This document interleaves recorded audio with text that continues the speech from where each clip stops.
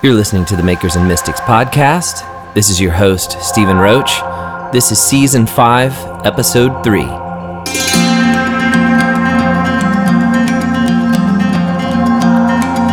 Socrates, I think it was, said that wisdom begins in wonder. And if wisdom begins in wonder, maybe the secret is to live a life more awake to wonder. Harris III is an award-winning illusionist and communicator.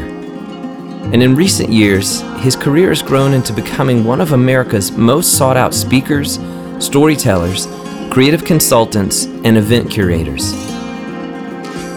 In 2015, Harris founded the Astoria Collective, which is a production company that creates meaningful and transformative experiences for people and brands through events, films, and digital media. Harris's unique form of storytelling attracts audiences and holds their attention not only as a master illusionist, but also a highly effective and memorable keynote speaker who helps audiences rediscover wonder. I recently sat down with Harris and talked with him about his work as an illusionist and what it means to create moments of wonder that inspire and move people to a place of transformation. No matter what your creative interests may be, nurturing a lifestyle of wonder lies at the heart of maintaining creative vitality. I look forward to sharing this conversation with you. And for the patrons of our podcast, you can enjoy an additional interview segment with Harris on his experience as an entrepreneur and the importance of learning from our failures. Be sure to see the show notes of this episode for links to my free ebook, 5 Creativity Killers and How to Avoid Them, and for tickets to the Breath in the Clay Creative Arts Gathering coming up March 22nd through 24th in Winston-Salem, North Carolina. This is our return to wonder with illusionist and storyteller Harris III.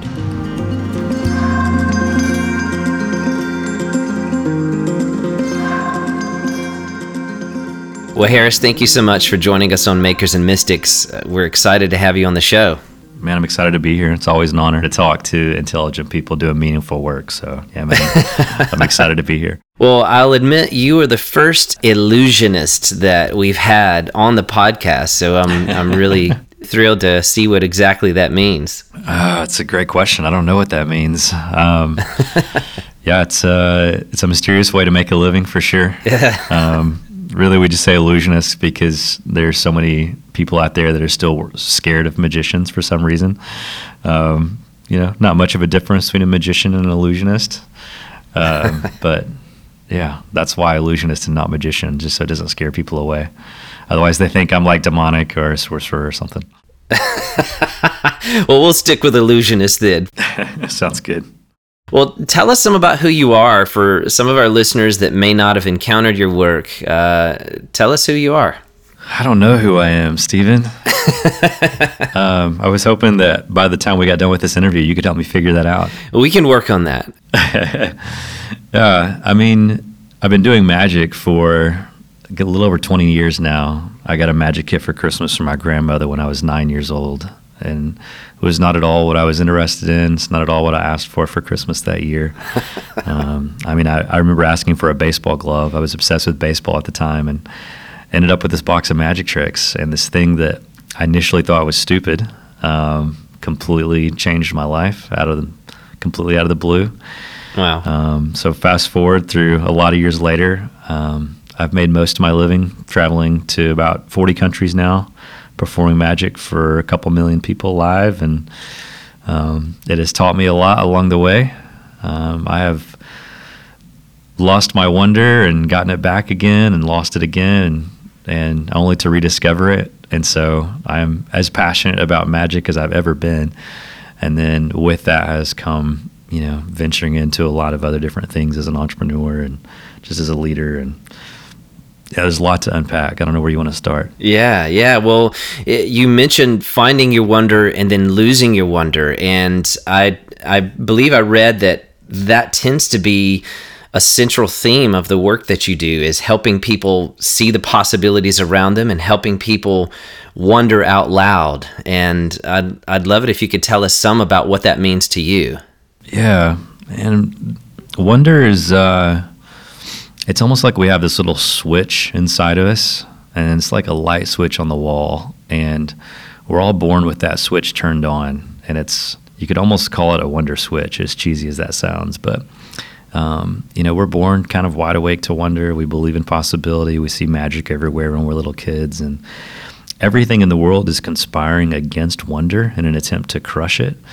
That's probably because the Matrix is more real than we realize. And so, everything is trying to turn that switch off. And for most of us, I think it gets shut down and turned off when we're little kids through some sort of childhood wound. It could be a bully on a playground, a teacher, a coach, a parent, father figure, whatever it is. Something crushes our wonder. And sadly, a lot of us go the rest of our lives without ever turning that wonder switch back on. Our wonder gets crushed and it gives birth to cynicism, and that's the state we live in for the rest of our lives. There's some of us who, that switch gets turned on and off throughout our lives. We have to fight to keep it on. Something turns it off. That's more of my story. And then, the goal is to, how do we keep that wonder alive? How do we keep it awake in us? Because if that switch is turned on in the same way that a light switch in a room is turned on, it sort of changes the way we see. It changes the possibility that we're able to see. It illuminates space and the world around us, and we kind of go from cynicism to being hopeful. We go from not thinking anything is possible to seeing possibility everywhere.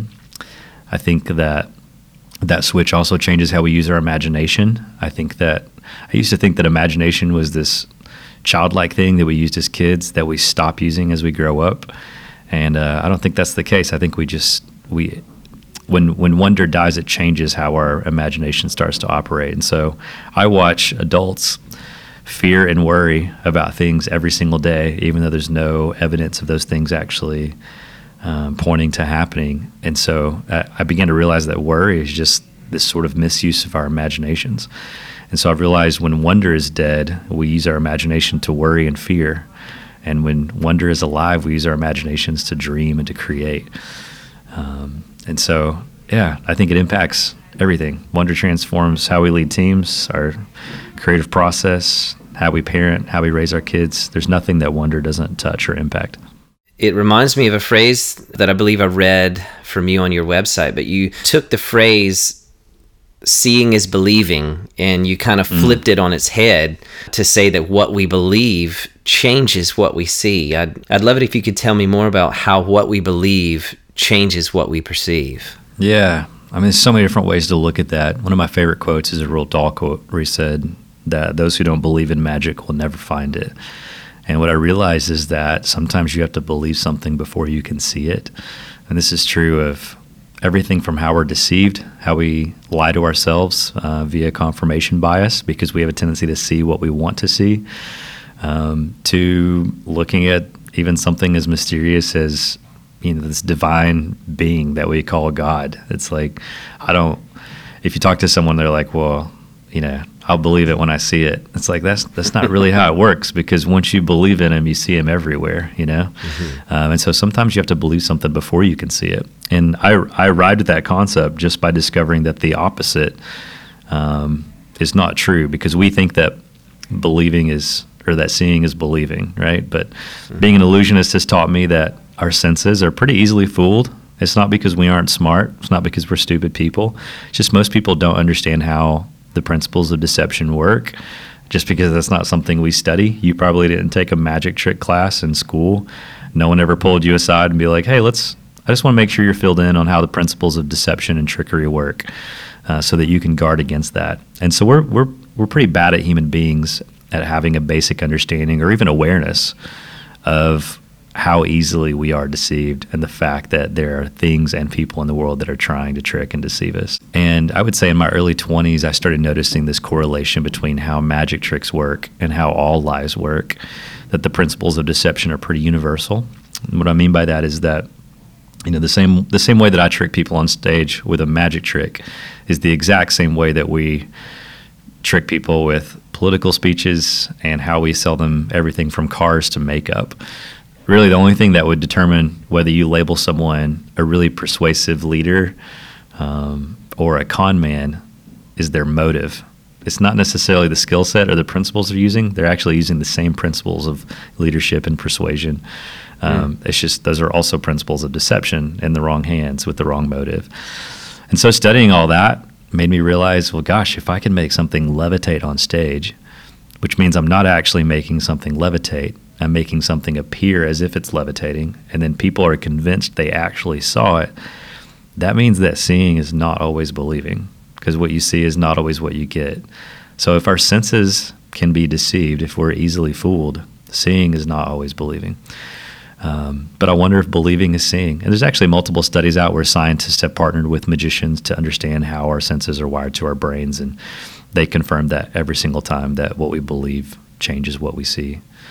So, practical real life example, if you have lies that have crept into your mind and your worldview, and you're standing in front of the mirror getting ready in the morning, and you look in the mirror at that reflection of yourself, what you believe to be true about yourself may not actually be true. It could be rooted in lies and deception.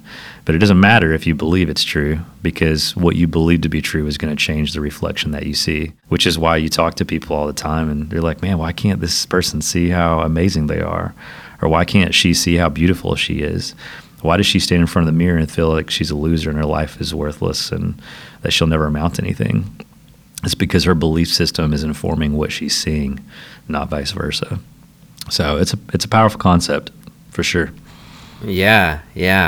Well, it's just hearing you say a lot of those things, it just kind of reveals the depth and the heart even behind the work that you're doing. And that was one of my other questions is, that it seems like that your work with illusions has a real spiritual depth to it, and that it hints at dealing with our own inner illusions. And it's not just a show, but it is meant to reveal something about our inner life, which I think is such a fascinating approach to using magic and illusions. But I wanted to ask you about one specific act that you do. Okay. Because it kind of hints back to one of my own heroes, who would be Harry Houdini. Tell me about your straitjacket act, and what is that meant to convey, or what's at the heart of that particular illusion? When I was 21, I had made $1 million performing magic shows around the world. I had pursued the American dream, so I had escaped my little small town that I grew up in Southeast Tennessee, moved to the big city of Nashville, which was not that big at the time, but is growing pretty rapidly and becoming a bigger city.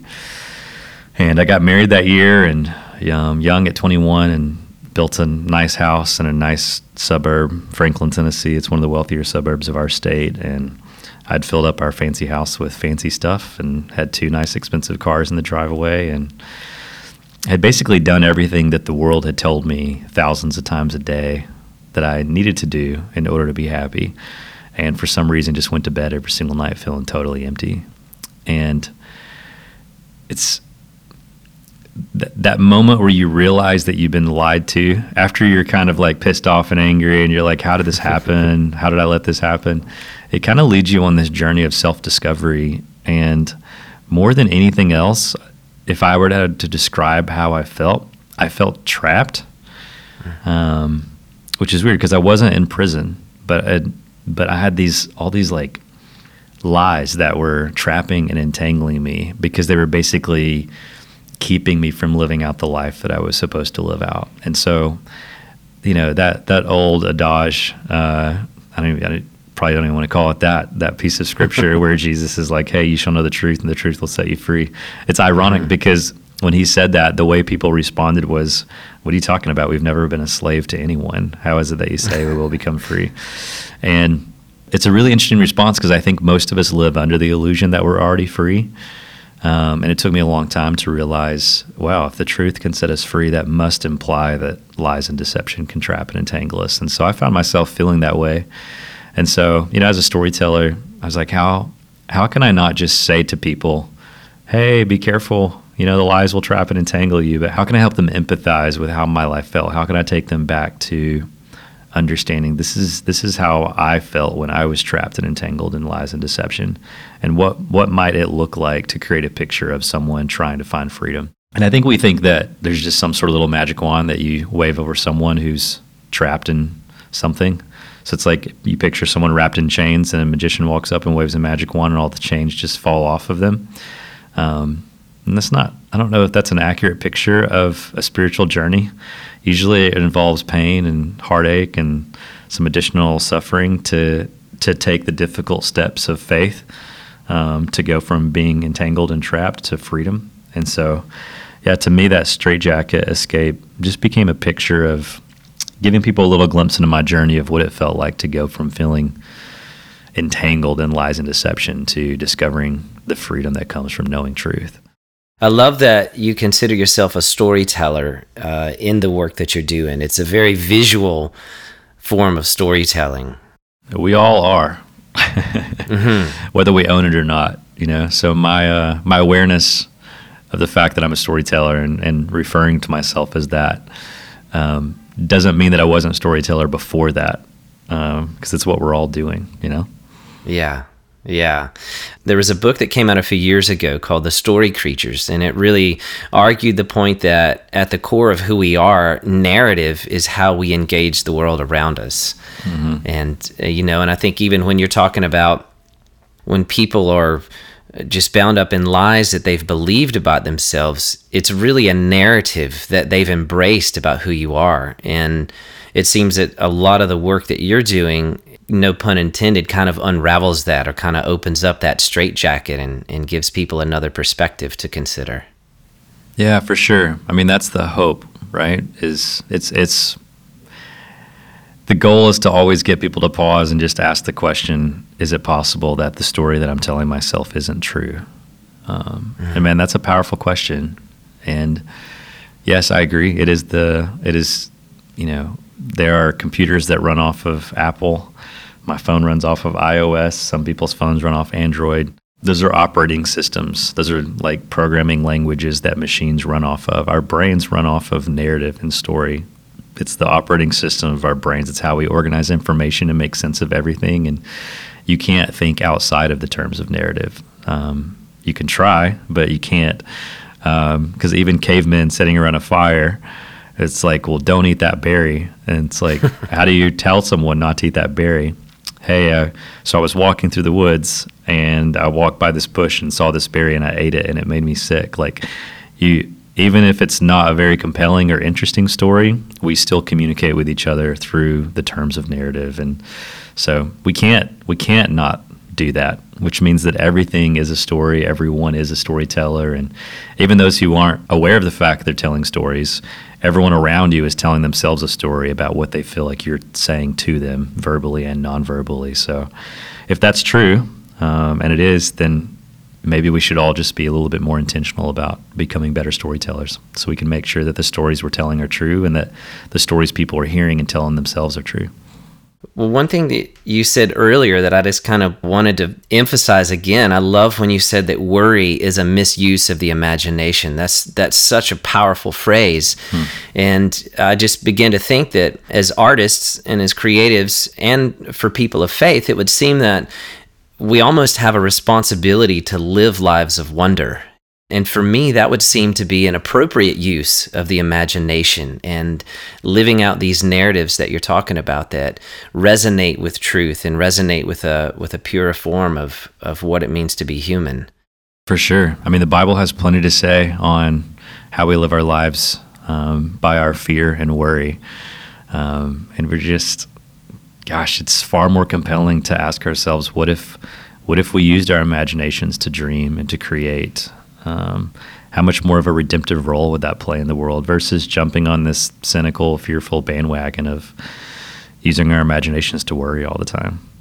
And honestly, I would even go so far as to say that our generation seems to have the real issue of cynicism that's prevalent in our culture. Yeah. And I guess from a certain perspective, I can understand why that cynicism is there. But for me, it almost feels like that the role of the artist is to combat that cynicism, or to at least offer an alternative perspective, to, like you said, to offer hope instead of cynicism. For sure.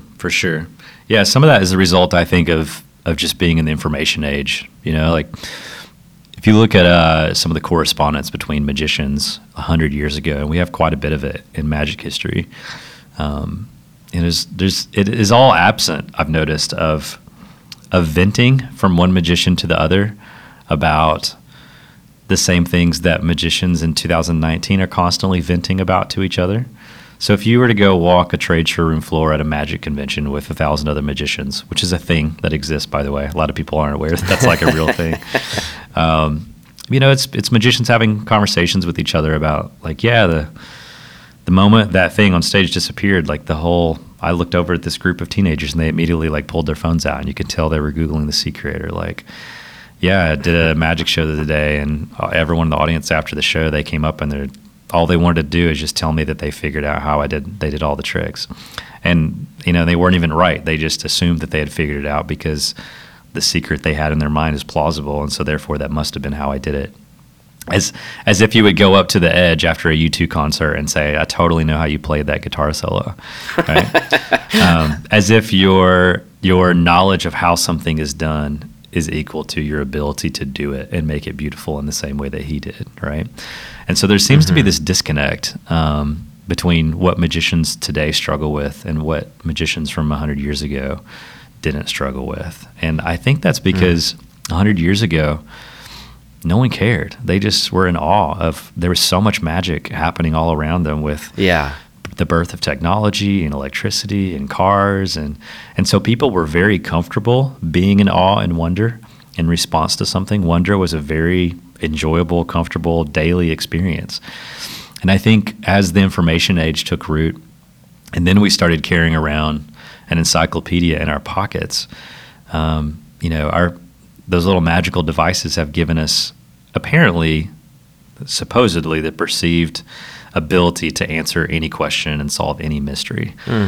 So if you don't understand how something works, you just reach in your pocket, you pull your phone, you Google it, you look it up, you read an article on Wikipedia, or you watch a 30-second YouTube video. And I think that there has been some psychological conditioning that has taken place, and that is we no longer have to feel the discomfort that comes from being in a state of wonder. We don't have to feel the humility of being in a state of feeling like you were in awe of something. Because wonder it's humbling. It says there's more than just you. It says there's something potentially greater and bigger than just you.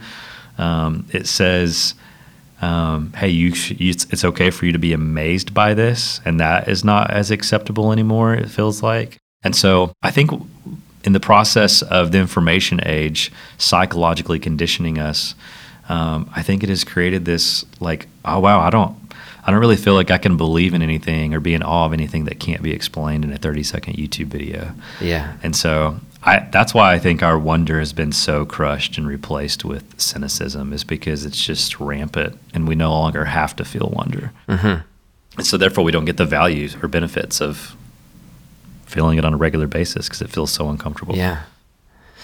It's really interesting. It reminds me of a phrase that Ravi Zacharias says, and he wrote that the loss of wonder is the beginning of depravity.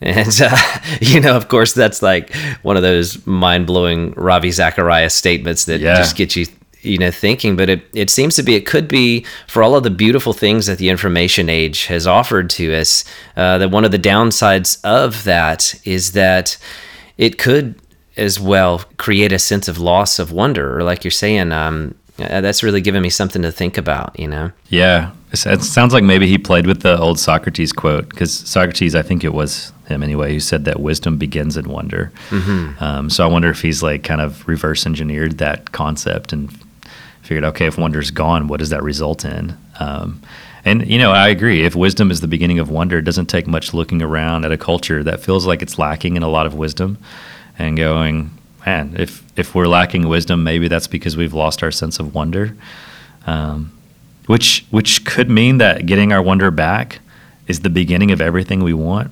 You know, I've been thinking about this lately, and maybe I'm rambling on this, but you know, when we were little kids on the playground, we would always play like the "What would you wish for if you met a genie?" Maybe it was because Aladdin had just come out when we were kids, and we're like, "Well, what would my 3 wishes be if I had a genie?" And you know, the quintessential wish was to wish for more wishes, right? Because then you could have anything you want. Right. And I think the adult equivalent of wishing for more wishes is basically saying to just wish for wisdom. Because, I mean, think about it. If you have wisdom, you can have basically anything you want. Wisdom would inform your business choices and the choices you make as an entrepreneur. Wisdom would give you the ability to protect yourself against taking the wrong risks in life. It would give you the ability to make wise investment choices in your stock portfolio so you could retire well.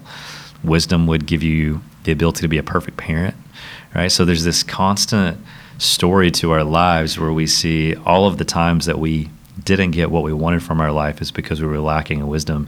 And it's the thing that you can't just like plug a cable into your brain and download, right? It seems to come from perspective and age and experience. And so I just wish we could all have more wisdom. And if wisdom can give you the life that you want, and if wisdom begins in wonder, maybe the secret is to live a life more awake to wonder.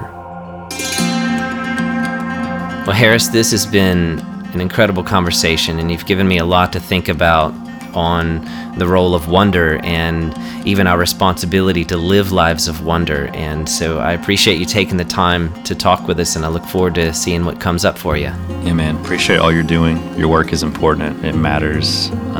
Appreciate you having me on. And as always, thank you for listening to the Makers and Mystics podcast.